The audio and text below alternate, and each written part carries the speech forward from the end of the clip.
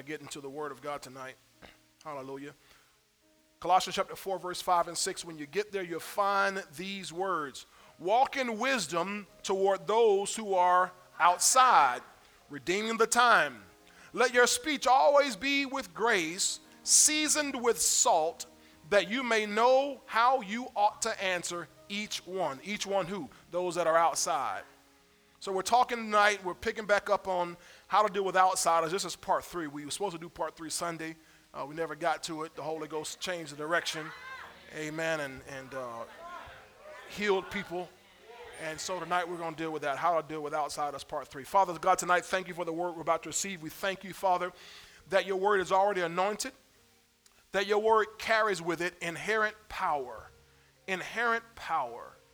to heal and deliver and set people free, that your word, Father, is able to build us up and give us an inheritance among the saints of God.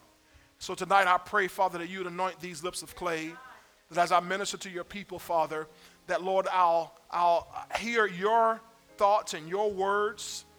Let them come forth through me. And I thank you that your people, Lord, have ears to hear, eyes to see, hearts to receive that which you speak to us tonight. Lord, speak. Let there be clarity. I pray that there will be no misunderstanding, nobody even misconstruing the word in any way. Let the word be clear. That crystal clear to us tonight, we pray. In Jesus' mighty name, amen and amen. All right, how to deal with outsiders, part 3. Amen. As citizens of the kingdom of God, we have to learn how to navigate through this world system. We know that we live in an increasingly secular world out here. You look at what's going on in the world, and you look at even what has infiltrated the church, and you see the church has grown more and more secular. The sacred seems to be lost with many people in the body of Christ. But the Bible said that there will come a time of falling away. Amen. So we're not surprised when apostasy happens, even in the body of Christ. Amen. But you and I have to learn how to navigate this world and live in this world. Remember, we're in this world, not of this world. We've got to live in this world without compromising, without conforming. I said without compromising, without conforming. Don't be conformed to the world. Right? Romans 12:2. But be what? Transformed by the renewing of your mind. So we can't compromise. We can't conform. Amen. We also got to make sure that we're not allowing corruption to come into us, into our lives. Amen. I want to say that because, I've preached already 2 parts of this series and, talking about dealing with outsiders. And I don't want anybody to misconstrue what we're saying.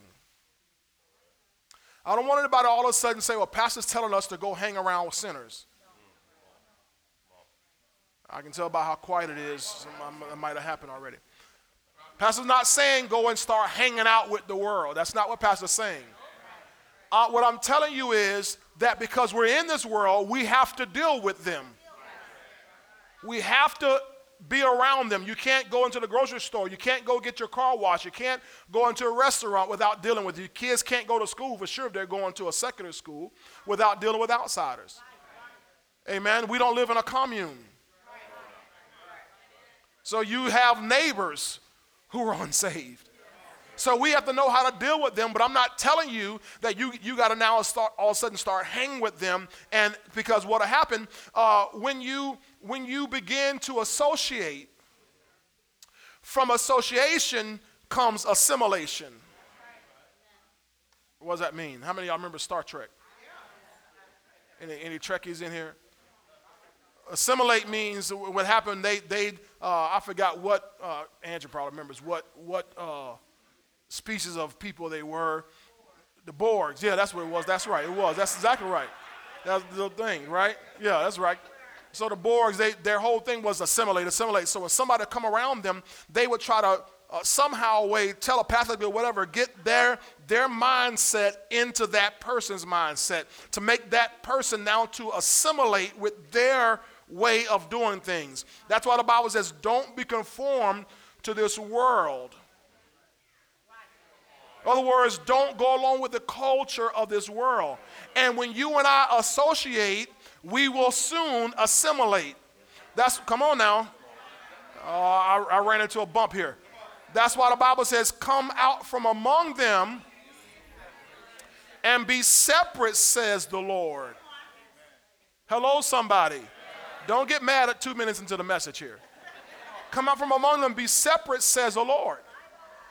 God says, if you do that, I'll be your father. I'll be your God. You'll be my children. See? So we've got to make sure that we're not compromising, we're not conforming, we're not being corrupted by the world. There's a scripture over in James chapter 1, verse 27. Put it on the screen for me, please. James 1:27, where it says, James writes, it says, pure and undefiled religion before God and the Father is this. So here's what pure and undefiled religion is. How many of y'all want undefiled religion? So pure, so in other words, there's impure and there's defiled religion. As we see a lot of that all over the country, all over the world. But pure religion and undefiled religion before God and the Father is this, to what? Visit orphans and widows in their trouble. Pause right there. That comma means pause. So visit orphans and widows in their trouble. And we're supposed to do that. That's our good works. Right? That's our duty. Call of duty. That's our duty right there. To visit orphans and widows, to take care of those who are poor, take care of those who are afflicted, take care of those who can't take care of themselves. We're supposed to do that.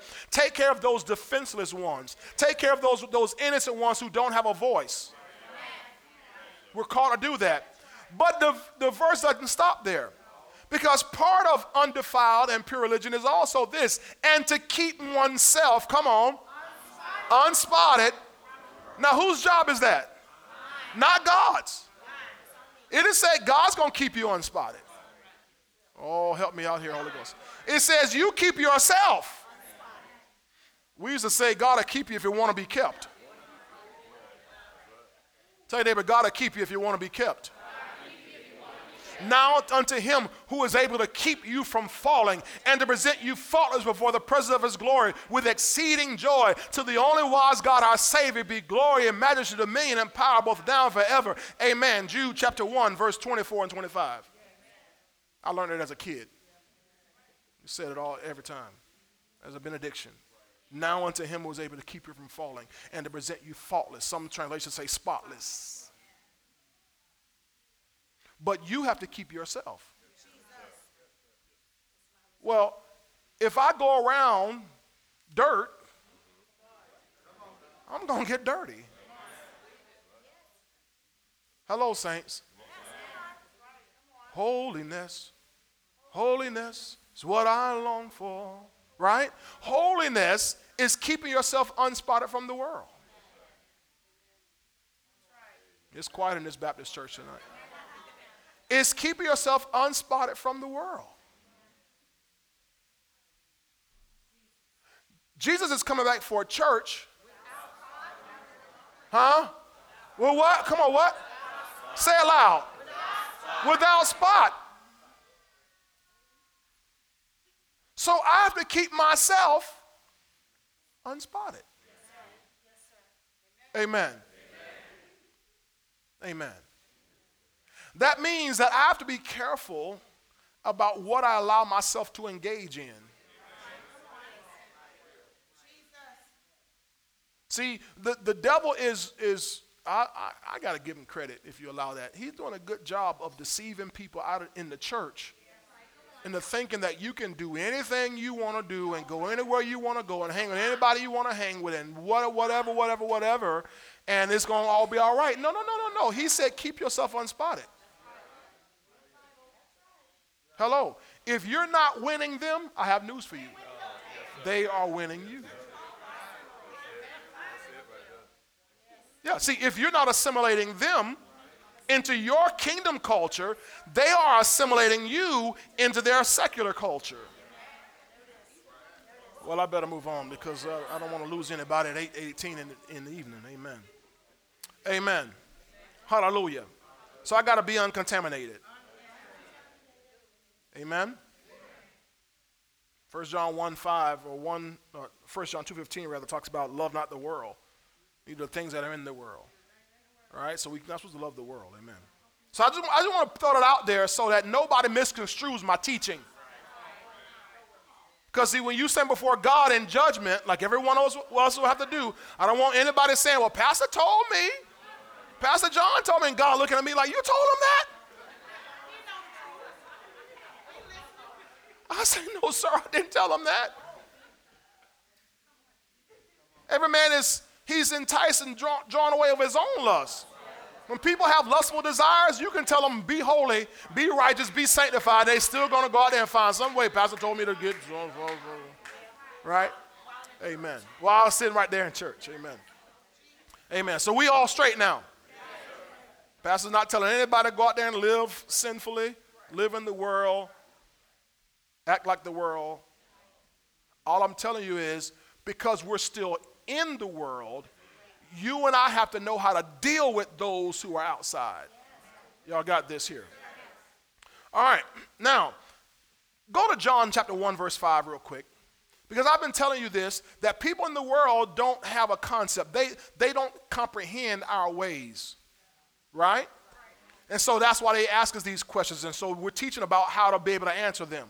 So in John 1:5, this talking about, you remember it's talked about in John 1:1, in the beginning was the Word, words with God, the Word was God, so on and so forth. When you get to John 1:5, it's still talking about Jesus Christ, the Word, but now it talk about him being the light.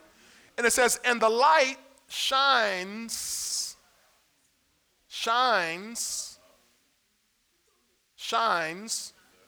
King James shineth, means continual, didn't say shined. So he's not talking about past tense. It says, and the light shines in darkness. So the light continues to shine. And it says, and the darkness did not comprehend it. Now that word comprehend, you look up in the Greek, and it literally means to grasp, to understand, to conceive. Now some translations mess it up and say the darkness could not stop it, could not contain it, could not keep the light from going forth. But that's not what it means. You look it up in the Greek word for that word comprehend. It literally means to grasp, to understand it. So when light shines in darkness, darkness doesn't understand it. So you and I are called as lights in the midst of darkness, so the darkness does not understand our ways.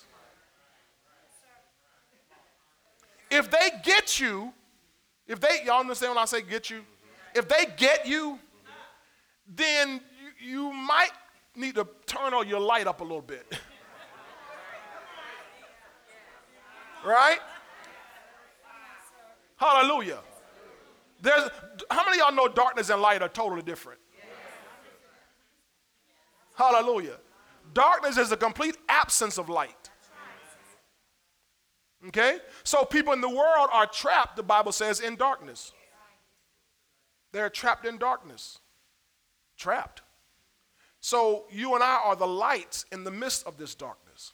And because they don't understand it, then they ask us questions like, why do you go to church?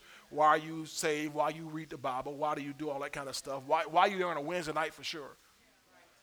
Right? So we're talking about how to be able to answer them. Okay? Okay, now let's go forward. I'm gonna fast forward this quite a bit here. Let's go back to our main scripture, Colossians chapter 4 and verse 5. I want to look at it in the Passion Translation because it talks to us about when we're dealing with them to walk in wisdom towards those who are outside, redeeming the time. Now the Passion Translation reads it like this. It says, walk in the wisdom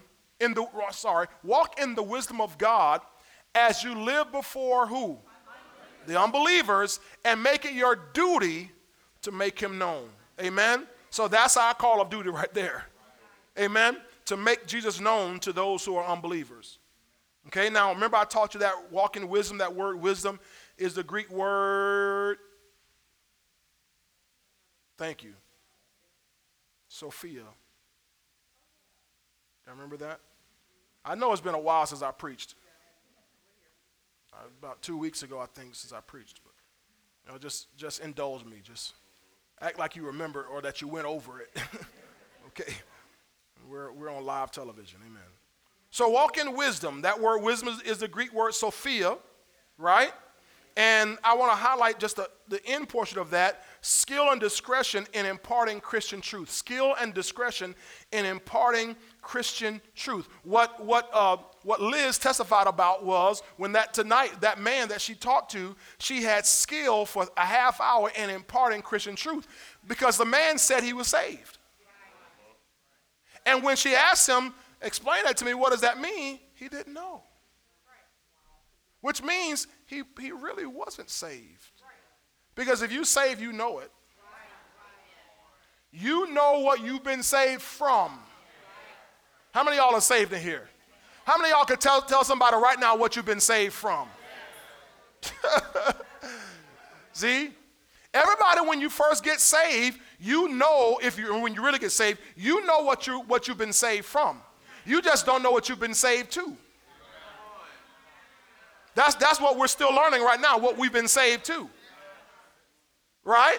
We haven't learned fully all the things that God has stored up for us, things that he's done, so we're learning what we've been saved to. But you can rattle off in a heartbeat what you've been saved from. You see? So you have to have some skill and discretion in imparting Christian truth. Amen? All right, now let's move. I dealt with that the first two sessions. Let's deal with this tonight. This next part here. Go back to the New King James here. Walk in wisdom toward those who are outside, redeeming the time. And then verse 6, Colossians 4 verse 6 says, let your speech always be with grace. Your speech always be with grace. So when I'm dealing with those who are outsiders, notice he says, let your speech. What speech? Your communication, your words. So that means you have to talk to somebody. Hello, I know this is elementary for all y'all advanced college degree people, but you have to talk to people.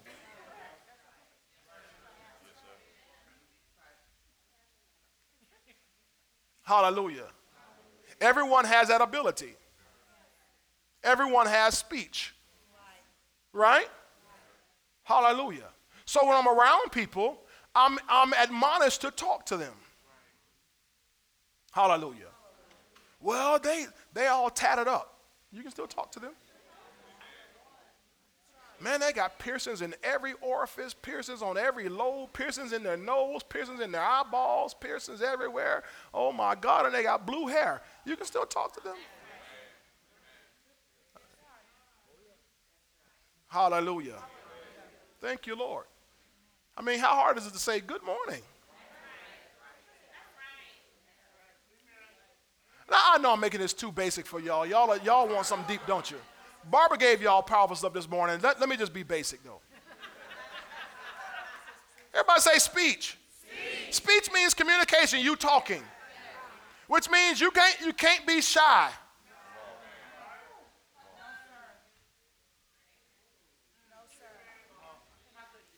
Hey, where all our teens that's supposed to be in here? No. Oh, they celebrating that. Okay, because I'm saying they need to be here to get in this. Okay. All right. Okay, I just looked around like man, they're not here. Amen. All right. Okay. You know, they could be out in the back parking lot talking and stuff, you know. You got to watch them, put them on the cameras. So your speech, so that means I'm supposed to talk to people. They're not my ethnicity. Talk to them. Well, they look like they have money. Talk to them. People who have money have problems. Somebody say more money, more problems. That's what I heard somebody else say. I don't agree with that, but that's, you know. I mean, if you're doing it without God, yes, more money, more problems. That's for sure. So we're encouraged to talk to people. So he says, let your speech always be with grace. Hallelujah. So let's look at that word grace here. That word grace is the Greek word charis. Y'all have heard this before, this word charis, which means it's that which affords joy, pleasure, delight, sweetness, charm, loveliness. So let your speech always be with grace, or that which affords joy. Hello, somebody. Pleasure, delight, sweetness, charm. You can be charming. Hello, somebody. Come on, Christians. See, Christians ought not be the rudest, ugliest,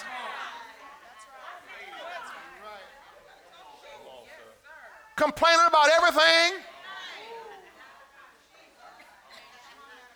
jumping on the girl who's ringing up the groceries, just jumping all over her. That ain't right, all right. You never know. That might be the very one that God has assigned to you to reach her and bring her into the body of Christ.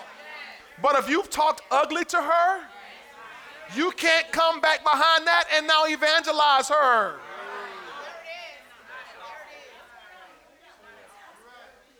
You talk ugly to some guy, you can't now come back and tell him how wonderful Jesus is.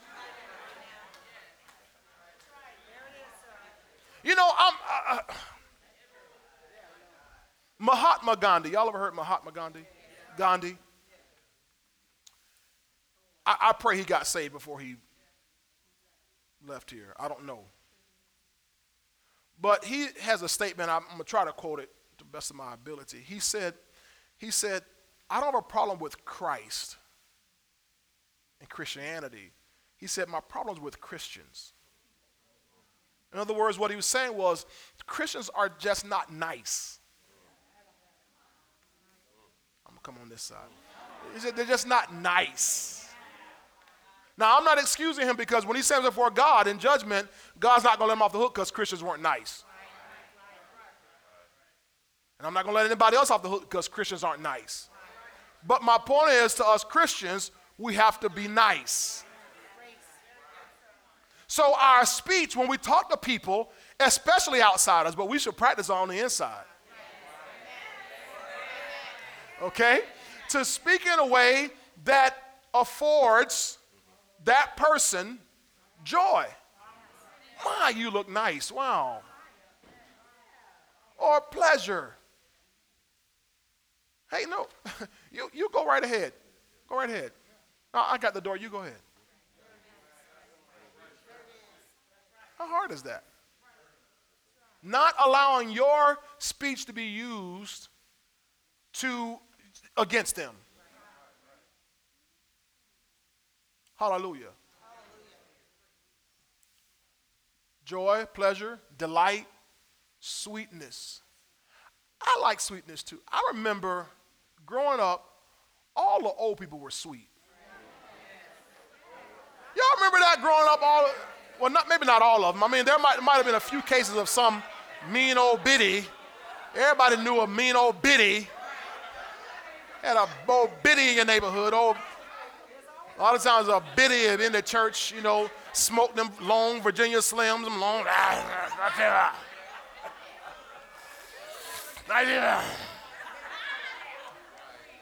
And that person always want to be the candy lady. What you?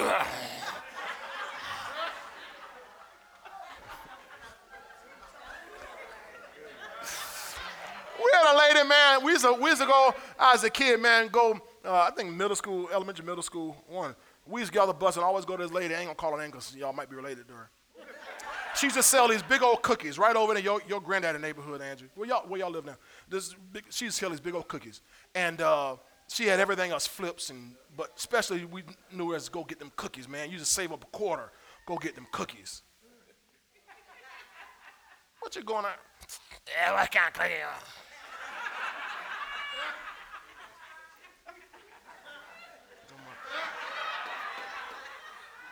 So everybody was nice, but I remember a lot more just sweet, even sweet men.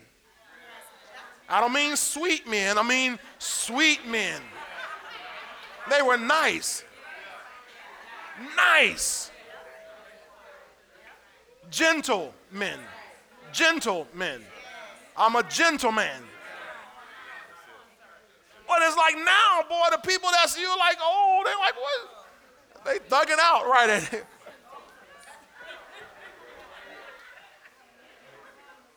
Hallelujah.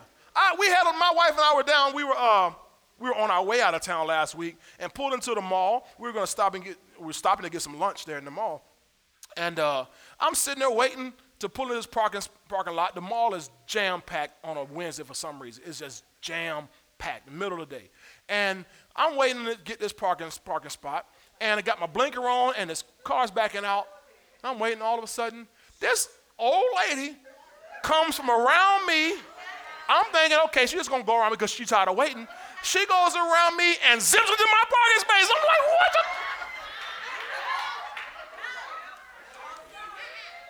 And boys. And I said, no. She can have it. I'm like, what happens to the sweet old lady?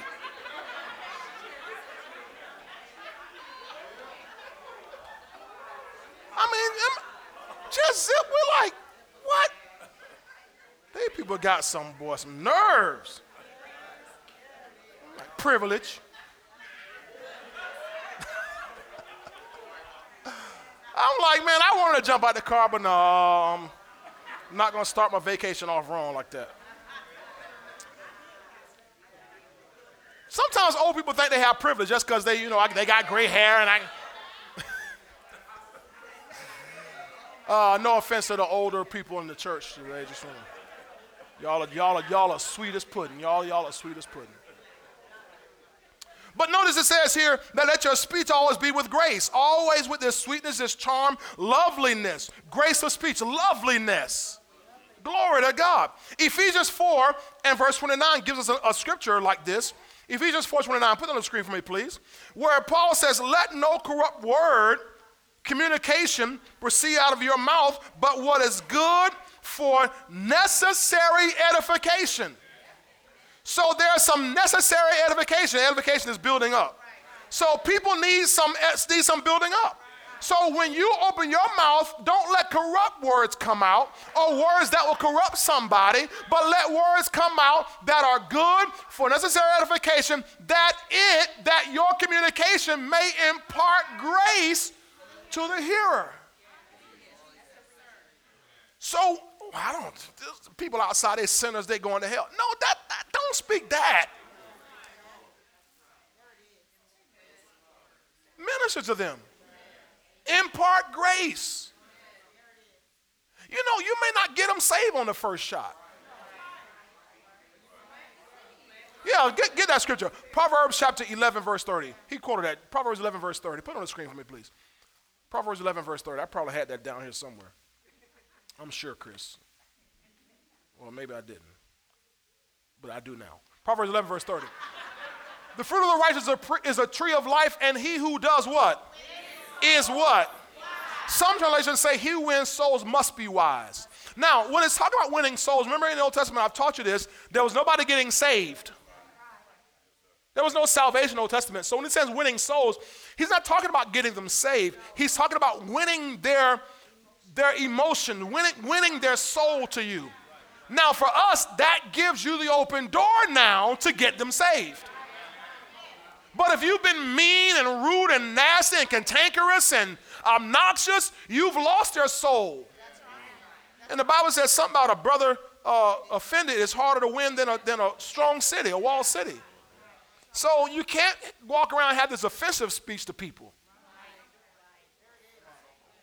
You are nasty, helpful. You can't go around saying it to people.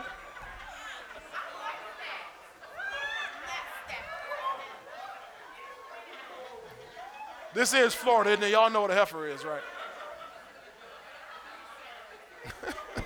You can't do that.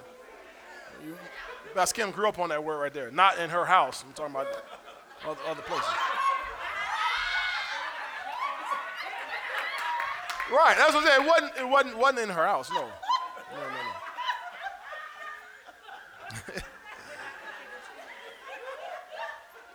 So my speech, listen to what it says, that it may, go back to Ephesians 4:29, please, media, thank you. Ephesians 4:29, notice it says that it may, or my speech may impart grace. I can impart something? That's right. There it is. I mean, that's not just an apostolic word. Not just a prophet's word. You and I, every one of us, have the ability to impart something to someone. In other words, can I tell you this? You and I have the ability to make someone's day. To give them a hope for their future. That's what you did, Liz, that woman who's coming in and out of that abortion clinic, death row, is you're giving, hey, I'll help you. Then I love you. Before you know it, now she's broken down and made a decision, a life-changing decision. We don't know whether that was one baby, two babies, how many babies in there. We don't know, and how many generations were coming after that, because all you did was imparted some grace. You released something. You and I, through our speech, have the ability to release something. As a matter of fact, we're always releasing something. That's why it says don't let corrupt words proceed, because your corrupt words are going to impart something else. Amen? So I've been telling you this about, don't disparage unbelievers. No, don't belittle them, because they don't know. Hello? Now, I'm not talking about wicked people. Wicked people, they know. People who are wicked, they made a covenant with death, an agreement with hell. They're fine with that. They ain't never coming in. They don't ever want to know Jesus.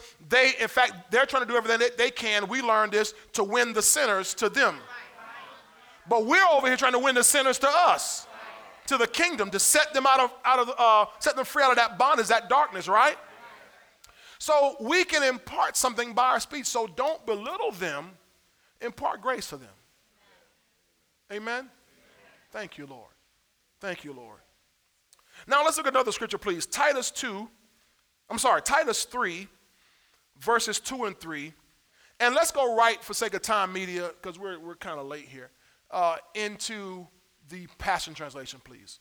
Titus 3, verses 2 and 3 in the Passion Translation. Everybody see it on the screen? Okay, let's read it together. Ready, read. And remind them to never tear down anyone with their words or quarrel, but instead be considerate and courteous to who? Everyone. Read verse 3. Verse 3, please. For it wasn't that long ago that we behaved ourselves foolishly in our stubborn disobedience. We were easily led astray as slaves to worldly passions and pleasures. We wasted our lives in doing evil, and with hateful jealousy, we hated others. So he's saying this is how you and I used to be. We used to be the same way.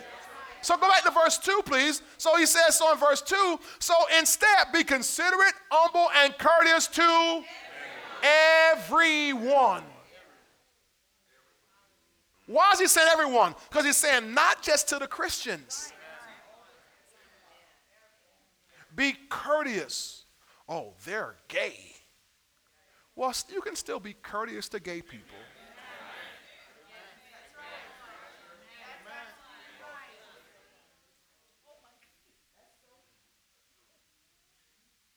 I better just let that marinate for a second. Well, they're a gangbanger. They're a thug. That's probably your cousin. Be courteous. Are we reading this right? We better go to the King James, because people, the Passion probably makes it nicer. Let's go back to the King James. Let's help everybody out. Let's go all the way to the King James, because that's everybody's official Bible. King James. To speak evil, go back to verse 1. Verse 1. Verse 1, let's get in context for all the theologians. Start at verse 1. Put them in mind, this is to the church, to be subject to principalities and powers, to obey magistrates, those in authority, to be ready to every good work. Now verse 2. To speak evil of no man. You know, love thinks no evil. You can't say you love people and you're always talking about them.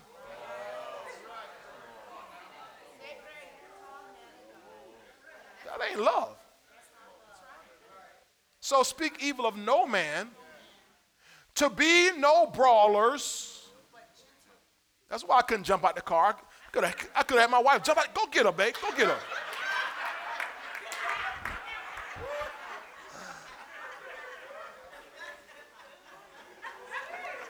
See, me, that would have been a serious charge, but if maybe a woman, they would have cut us some slack, you know. But be no brawlers. You ain't got to always go fight nobody about how they offended you, how they mistreated you, how they talked about you. I heard you talking about me, so you start brawling. Don't do that. Don't do that.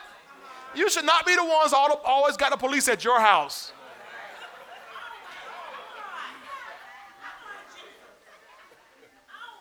Hallelujah. So we're speaking evil of no man. We're not being brawlers, but how should we be? Deacon King James, man. But gentle, showing all meekness unto all. So it says all men here. All men includes unsaved men, unsaved women, unsaved children. So go back to the Passion Translation so we can see, because it would be gentle. Because I want you to see that word again, courteous. Courteous. In other words, you don't have to be disrespectful of people because they have made some bad choices. Oh, I'm gonna give you some more. Glory to God. Now, so it says, be humble, be considerate, humble, and courteous to everyone. Can we do that? Come on, make a commitment tonight. I can do that. I can be considerate, humble, and courteous to everyone. Blue hair, green hair, purple hair, orange hair, tatted on their face. They look scary. Just be considerate. Good morning. Hallelujah. Courteous to everyone. We can do that. How many of y'all know Jesus had a mega ministry? A very attractive ministry. This is what made his ministry so attractive. Is that he was courteous to everybody. You know who he really talked down to when he talked down to? It's some Pharisees, religious folk, who were trying to keep everybody else from coming into the kingdom. You old snakes, you old vipers, brood of vipers.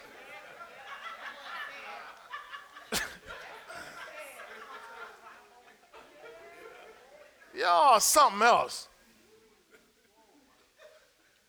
But notice people came to Jesus. They were attracted to Jesus. The unbelievers, sinners were attracted to him. Jesus didn't go hang around them. They came to hang around him.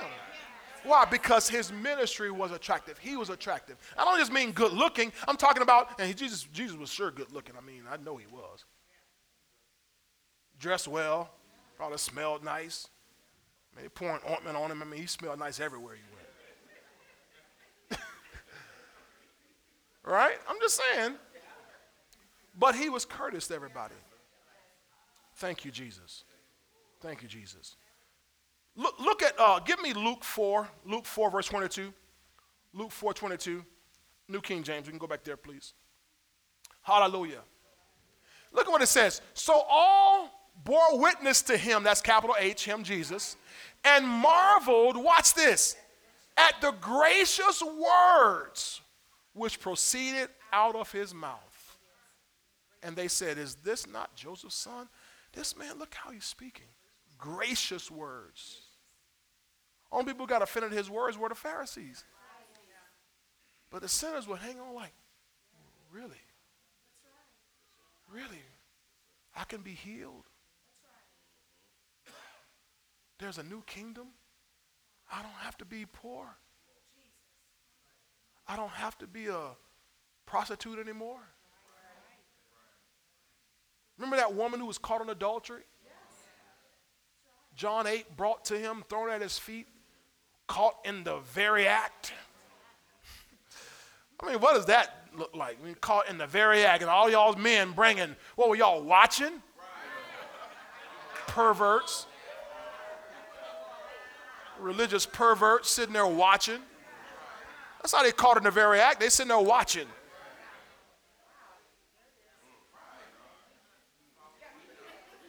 I mean, just think about what's happening there.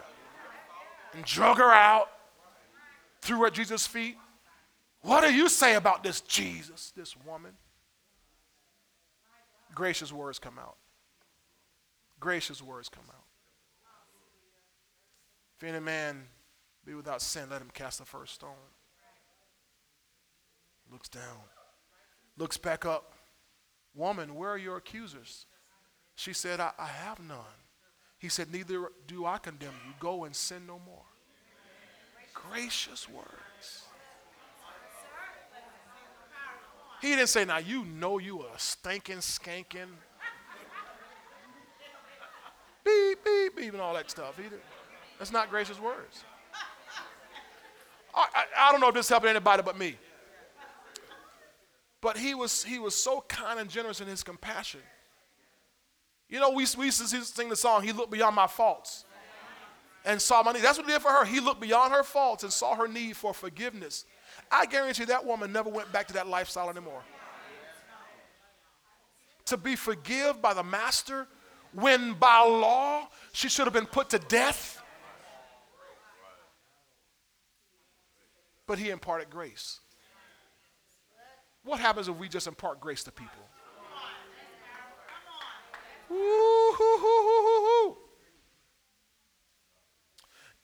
Give me 1 Thessalonians chapter 5, verse 14 and 15. 1 Thessalonians 5. Me that you don't have this. I wrote this down before service.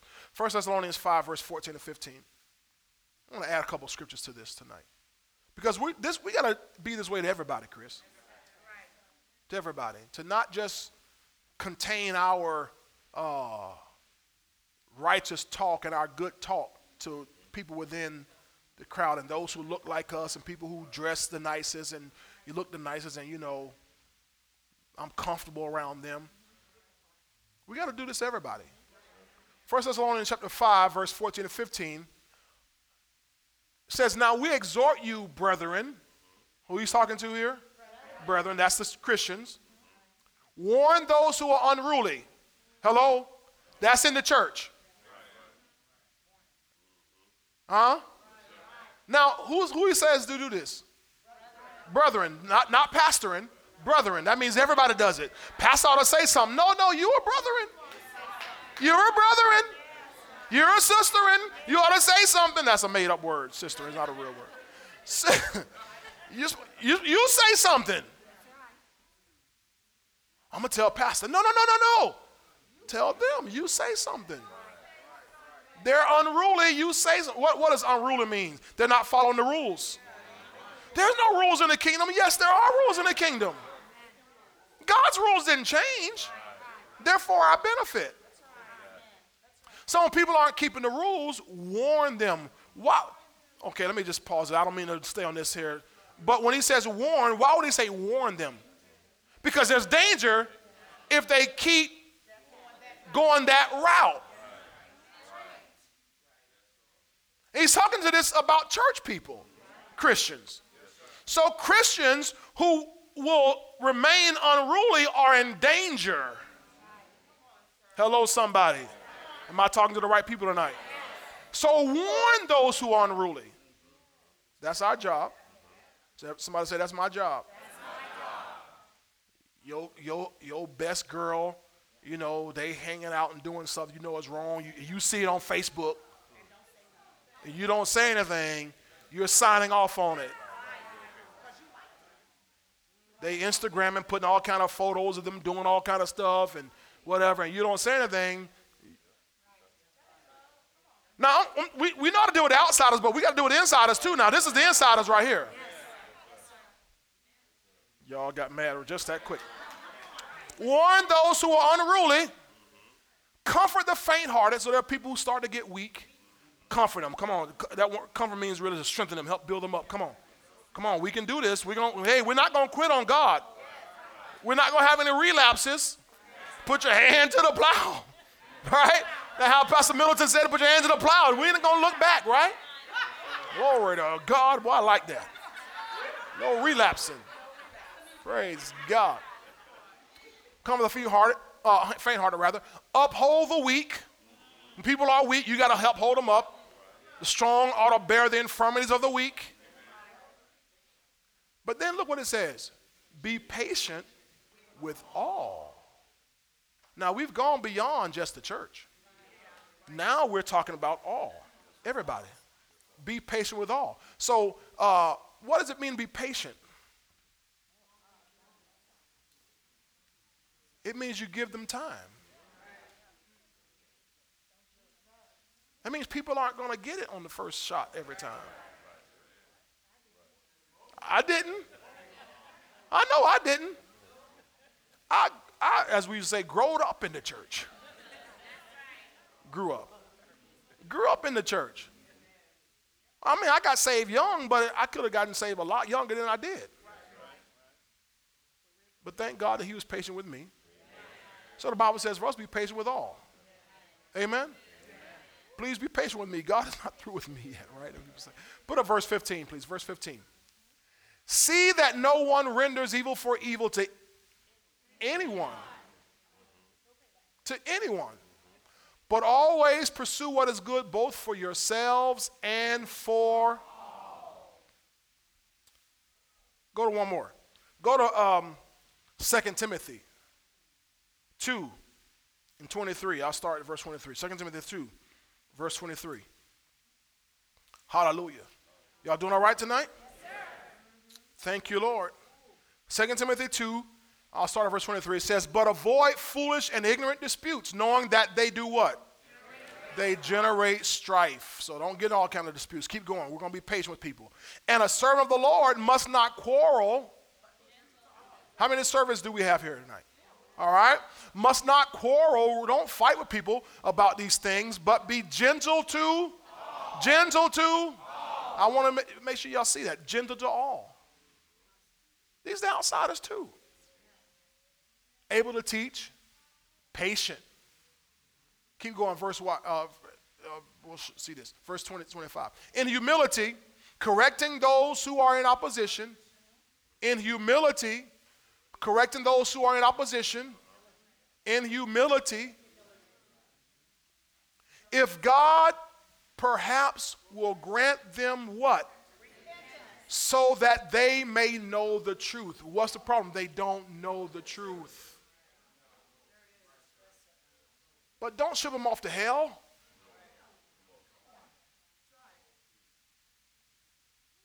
Before you do that, for sure, just intercede for them.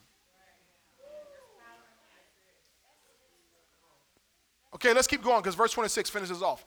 And that they may come to their senses. Oh, here we go. You're patient so that they may come to their senses. When you're telling the truth, you're bringing correction. Hey, that means if you see somebody and they in wrong, in sin, in a wrong lifestyle, correct them. Don't sign off on it. Don't agree with it. I'm going to tell you, hey, that's not right, baby. Sweetheart, that's not right. You know, we know what the word says. See, people are being duped today like the word is not true anymore. People are being, I'm talking about Christians, even out of the church, are being duped as if God has somehow relaxed his laws like they've relaxed COVID rules. God has not relaxed his rules. Amen. Well, it's 2021. It's not the same way anymore. That's how it used to be. But God, we don't see where God really said anything about this and about that. Yes, he did. You might have marked it out of your Bible, but it's still in my Bible.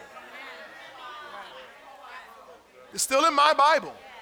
You see? So it's right, but I'm not gonna beat you up with this. I'm gonna correct you in humility. Hey, this is how it needs to be done. It's how it needs to be done. I'm gonna speak the truth in love. Okay? Here's the hope. That they may come to their senses and escape the, what is a snare? It's a trap. They're trapped in this darkness. That they may come to their senses, which means they're not in their right mind. You know people aren't in their right mind. Come on now. People cannot be in their right mind and they keep on smoking crack and they can look at 30,000 other people who died. They're going to keep on smoking it. They're going to go ahead and hit the meth and they can look at everybody else's mouth. cannot be in your senses when you see what is done to people before you. You understand what I'm saying? They're not in their senses.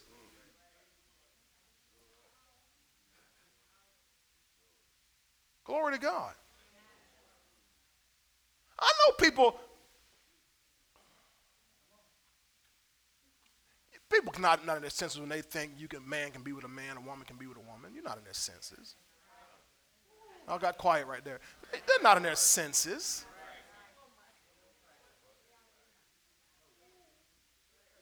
A guy goes around thinking he's a woman goes around thinking she's a man. They're not in their senses. Then they get married.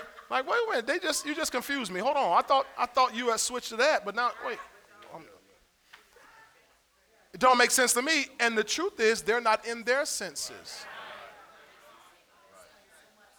But if we correct in humility, the hope is that they may come to their senses and escape the snare of the devil. Notice, having been taken captive by him to do his will. That's what the devil does, is he comes and takes people captive to do his will. They think, well, I'm free. I can smoke what I want, drink what I want to drink, and do what I want to do. No, you don't realize you're trapped. You're a captive. That's why we have to correct. Keep dropping that seed of the word in the hopes that they come to their senses. Huh? To everyone. You see some woman who walks around, she thinks she's a man. I'll say, I'll always use the feminine pronouns with them. I'm not going to agree with you. I'm not going to acknowledge. I'm not going to sign off on your senselessness. You're not him, and you're definitely not they. This new thing they got now is they and them and we. Wait a minute. That sounds bipolar. Wait a minute. No. Young lady, young man, sir, ma'am. I'm not saying it, you don't have to say it in a nasty way. It's in humility correcting. I heard a preacher say this last night. He said, anthropologists, when they dig up your bones, the bones telling you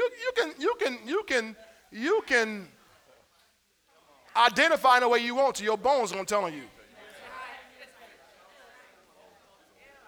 A DNA test, they know male or female.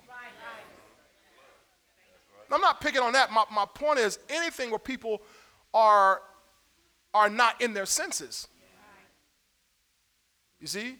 So you and I have to pray them through that. You know when that young man left home in Luke 15, we call him prodigal son. You don't think his dad was praying for him every day? And what did the Bible say? The young man said when he came to his senses, he was out of it. When he came to his senses, he said, wait a minute. What am I doing here? It's like one day he just snapped. He just woke up, Brother Joe. Whoa, what am I doing here? What am I doing around these pigs? What am I doing around all this slop? Why am I living like this when I can go back to my father's house and the servants have bread enough to spare? What am I doing here? It's like he woke up. He said, I'm going to go home. So what we do is we intercede for people. Lord, bring them back to their senses. Amen. God, there's still time. They're still breathing. They're still walking around. They're still living. There's still time. I'm going to pray them back into their senses in Jesus' name. Y'all got that? Hallelujah. Thank you, Lord. Now, I'm talking about tonight, and I'm really out of time, but it says your speech, back in Colossians 4, verse 6, let your speech always be with grace. So we're talking about this That word grace again, that which affords joy, pleasure, delight, sweetness, charm, loveliness, grace of speech. We're talking about imparting grace to the hearers, talking about not being quarrelsome with your words, we're talking about using gracious words here. Let's look at one more scripture here, Proverbs 16:21. Proverbs 16:21. I like this scripture here. It says, the wise in heart will be called what? Prudent. And sweetness of the lips increases learning. Sweetness of the lips increases learning. That's where we get the phrase sweet lips. He was talking about using sweet lips. Somebody say sweet lips. What are sweet lips all about? It's talking sweetly. It's not, God had to really deal with me. In fact, I put it on every time I preach. I put it across the top of my page, my header. In fact, I put on there, be patient, be gentle, use sweet lips. It's on there. Every message I preach, no matter where I go, I put on there, be patient, because I had to learn as a preacher. I had to become patient, Brother Robert. I had to learn that the Holy Ghost is a teacher. I'm the speaker, the Holy Ghost is a teacher. And I can't force anything into you. Something that I might have spent weeks on getting revelation about, I can't force you to get it in 5 minutes. I wasn't always like that, Mayan. As a preacher, Liz, I wasn't always like that. I preach and try to make you, but y'all ain't getting this yet. Y'all looking at me? But the more I matured, I learned, and God told me, you got to be patient with people. People not going to get it. First shot. Then I wrote, be gentle. Be gentle. So I have a softer, gentler way of preaching now. Have you noticed it? Some of y'all been with me a long time. You notice this pastor's much gentler now. I used to say all kind of stuff. Raggedy self. Oh, yes, I did. I used to say stuff like, I remember one time telling the praise team, this was like 5, 6, 7 variations of the praise team ago. I remember saying, boy, y'all sound like a hot mess.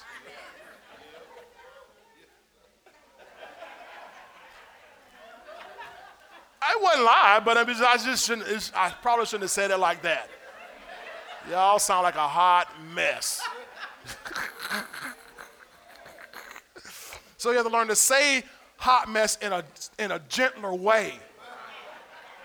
That wasn't so. We could do better.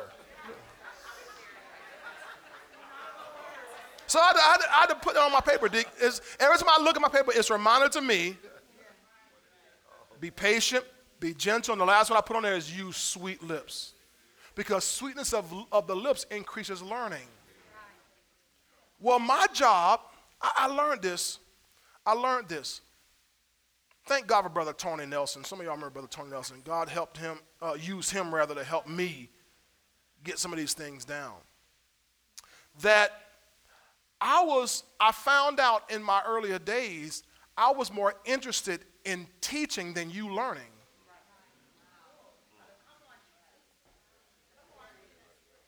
I was more interested in how I could teach it and how I could say it than you learning it. Do you understand this difference?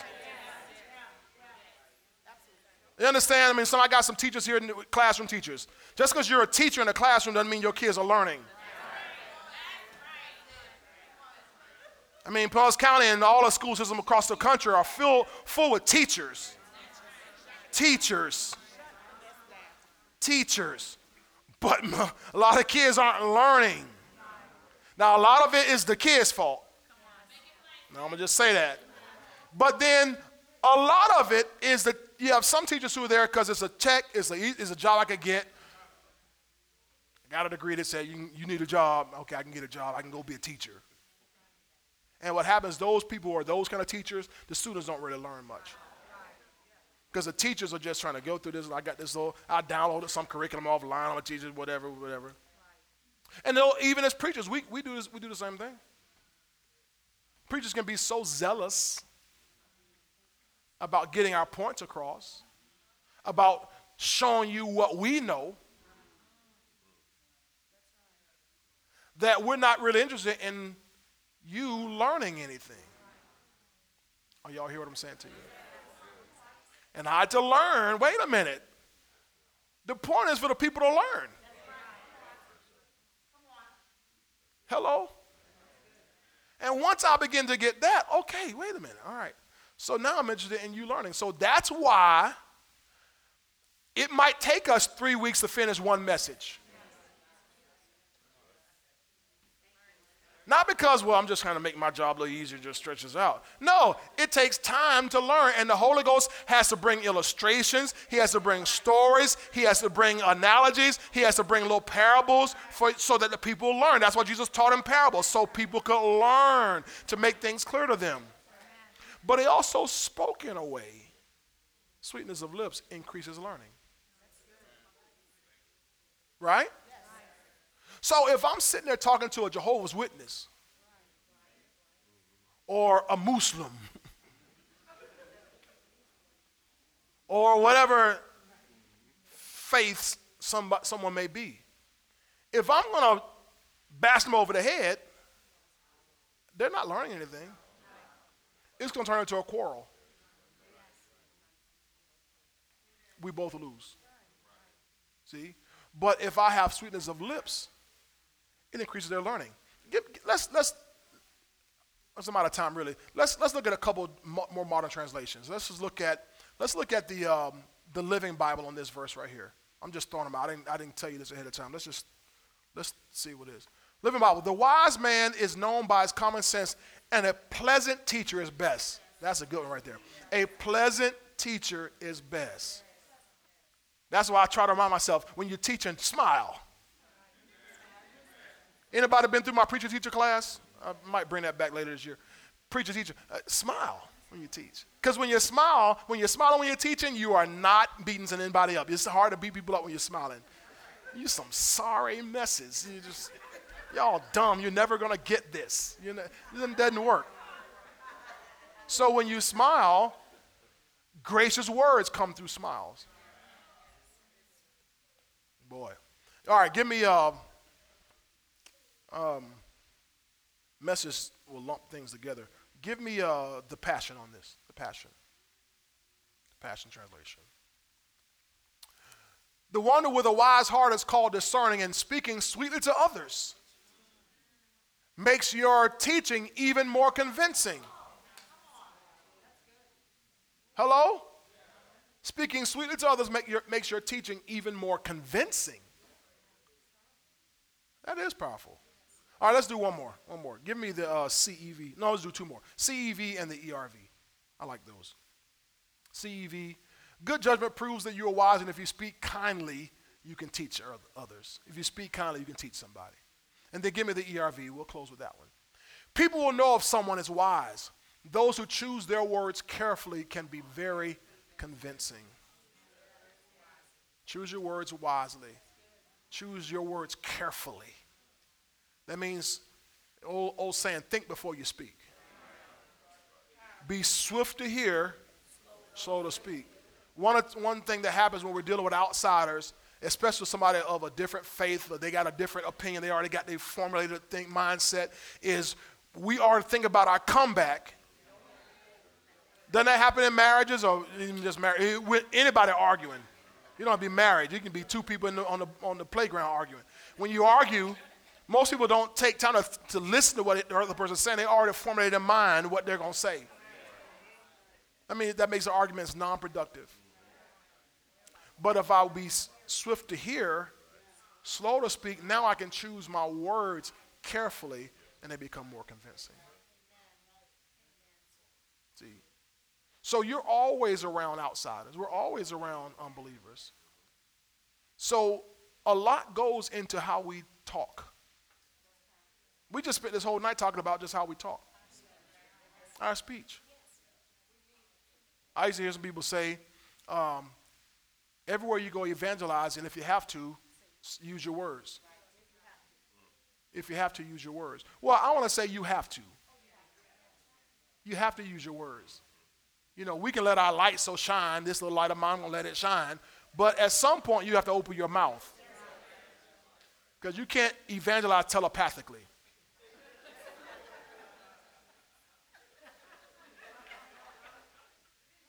At some point, you got to use your words. I mean, we like some weirdo Christians if every time we go by somebody, we like,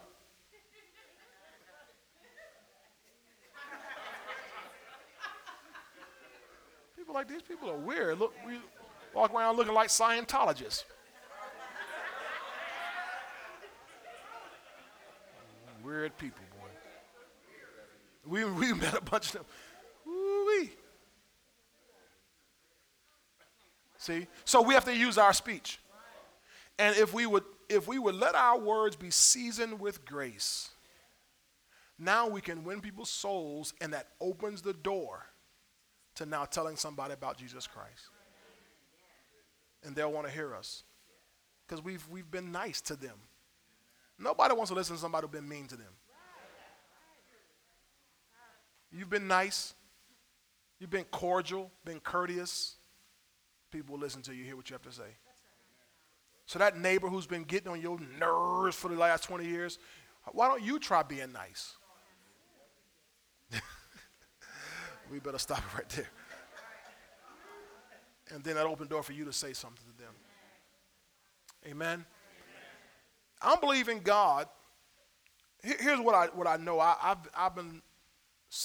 heard several men of God saying this in the last couple weeks.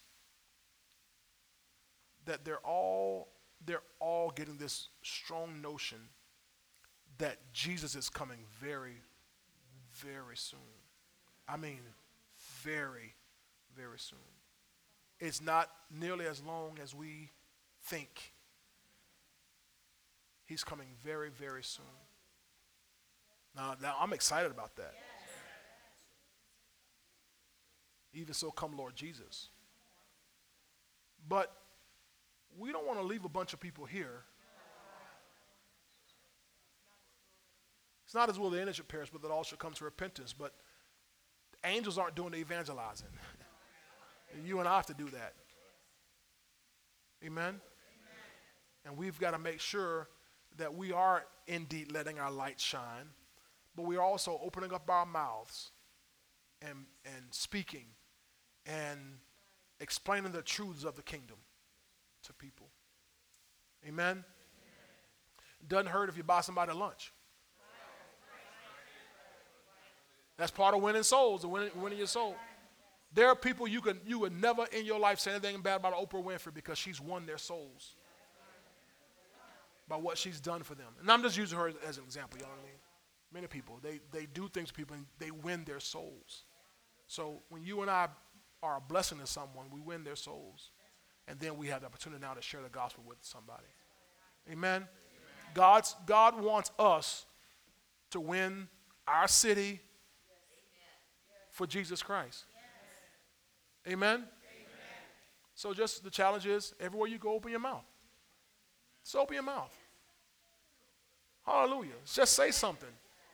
Somebody you see at the, I almost said supermarket, the grocery store all the time, make a point to speak to that person.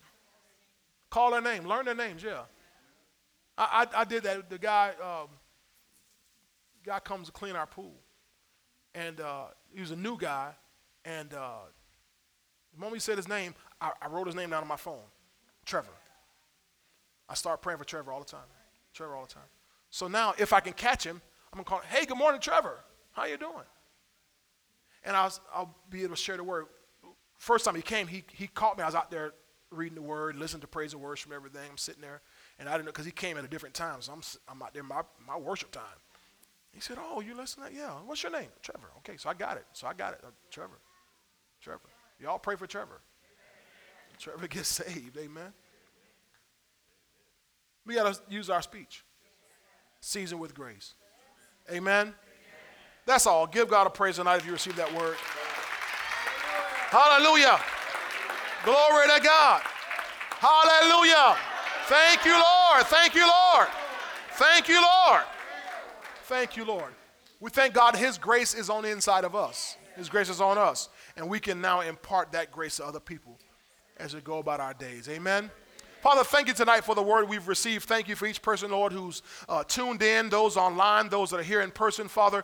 I pray that, Father, each person, Lord, has been challenged by the word in all the various ways, the things that you brought up tonight. We thank you, Lord, for the challenges from your word. That, God, we have a responsibility as saints of God, as believers, to deal with each other in truth, to warn those who are unruly, that we comfort those who are feeble-minded, Lord. We uphold those who are weak. But we are also patient with everybody, Father. And that, God, you give us the ability, Lord, to be courteous, to be humble, to be nice, just gentle to people everywhere, Father, regardless of how they look and how they may be dressed or how they may identify themselves. God, we still have the duty to be courteous and respectful, Father, and to be able to say the right things. Father, thank you, Lord, that you know how to give us the right words at the right time. Because we don't know what anybody is going through. We don't know what state they're in at the moment. We don't know what got them to that place where they're strung out or whatever they're doing. We don't know why that person, Lord, is a rebel rouser, why they're a gangbanger. We don't know. But one thing we do know, that we were all in that same case at some point in our lives. We all have our own testimonies. We all have our own histories. We all have our own stories. And we know that, God, you saved us, and we know what you saved us from. And, God, we want all men to be saved, all men to come to know Jesus Christ. And so we ask you, Father, I'm asking you tonight that these are precious people, that we would have a greater boldness. I pray for a greater boldness. I declare even a greater boldness over these, your people, Father, that in our lives we will have greater boldness to preach and teach and speak your word. We'll have greater boldness to move out in the gifts of the Spirit. We'll have greater boldness, God, to talk to people, Lord, who may even seem intimidating to us, God. Thank you, God, that we'll have greater boldness to share with everybody, Lord, and not be intimidated by anybody, no matter what they look like. That, God, will speak. Use our mouths, these instruments you've given us, and let the gracious words come out of our mouths and help people, as your word says, come to their senses and be delivered from the snare of the devil who's taken them captive. Thank you that they'll be delivered. Father, I pray for Trevor, and I pray for all those, Lord, those names that we have on our minds right now. We ask you, even as we asked you a couple weeks ago, Lord, draw on their hearts. Draw on their hearts. Let them come to you, Father. Lord, bring them out of that darkness into your marvelous light. Bring those prodigal sons. Bring even those who once knew you, those who once walked with you, God, and they've slipped back, Lord. Lord, they have begun to backtrack, God. Bring them back, Father. Hallelujah, in the name of Jesus Christ. Lord, we don't let them go. We call them back into the household of God. We call them back into the household of faith. We call them back into the way of the kingdom, God. We call them back in Jesus' name. And those who never knew you, we call them in. We call them in. We call them in. We call them in the name of Jesus Christ. Thank you, Father, that, God, when we stand before you, we'll be able to have proof and evidence that we've been laborers in your vineyard. To say, Father, we were true disciples. Not only did we follow you, but we also advanced your kingdom. We helped other people come into the faith. That's what we desire. We thank you. We thank you. Father, I lift up tonight, Lord, every one of those women and men who may be contemplating abortion. We ask you, Father, that, God, you let them come to their senses, that you deliver them from that trap of the enemy. Those who don't see any hope, they don't see even a glimmer or an ounce of hope that they can provide a good life for their child, or perhaps they're so consumed with their own lives, they see that child as a potential inconvenience to their lives. God calls them to know, Father, that, God, that you have already called that child. You have already put your hand upon that child, that you have a destiny and a future for that child. God, and bring them back from that decision, that costly decision. Because God, many times, Lord, they don't even know the terrible price that we paid in their own souls and their emotions. The terrible torment and torture and pain that they deal with from the enemy, the devil, who leads them to do those things and then comes and torments them about it. God, we ask you, Father, to intervene as we intercede, right now. We pray, Lord, for every one of those pregnancy centers, Father, where they are working to save and preserve life. That God, even when the city governments are trying to withhold funding and even when they're trying to even shut them down, Lord, we ask you, Father, God, that you give us, Lord, strong hands. That God, that they won't even look to the government anymore for any assistance, but that the church will rise up and fund and finance these great works that are helping to preserve lives and bless men and women who choose life for their babies. And we pray, Father, that God, that we will be so well endowed financially, that God, they can do ministry on a level that they never even thought of before, without having to rely on or answer to the government for anything. God, make our hands strong. Make our hands strong. Make our hands strong. Raise up Holy Ghost-filled millionaires and multimillionaires and billionaires who will help provide, that even when these moms and these dads choose life, that we can help, Lord, house them and feed them and take care of them until they're able to get on their feet and able to get along and move. Thank you, Father, that you're raising up kingdom financiers, kingdom paymasters. We thank you, Father, that you're using us for that purpose. God, we just bless you tonight. We honor you. We thank you. And we give you the highest praise. It's our hallelujah. It belongs to you. We thank you for it. In Jesus' name we do pray. Amen. Amen. Put those hands together and give Father God a great big hand of praise tonight. Hallelujah. Thank you, Lord. Thank you, Lord. You know, God really has to raise up wealthy people in the body of Christ to do this because, you know, one of the centers that we support on a regular basis, the Next Step Pregnancy Center,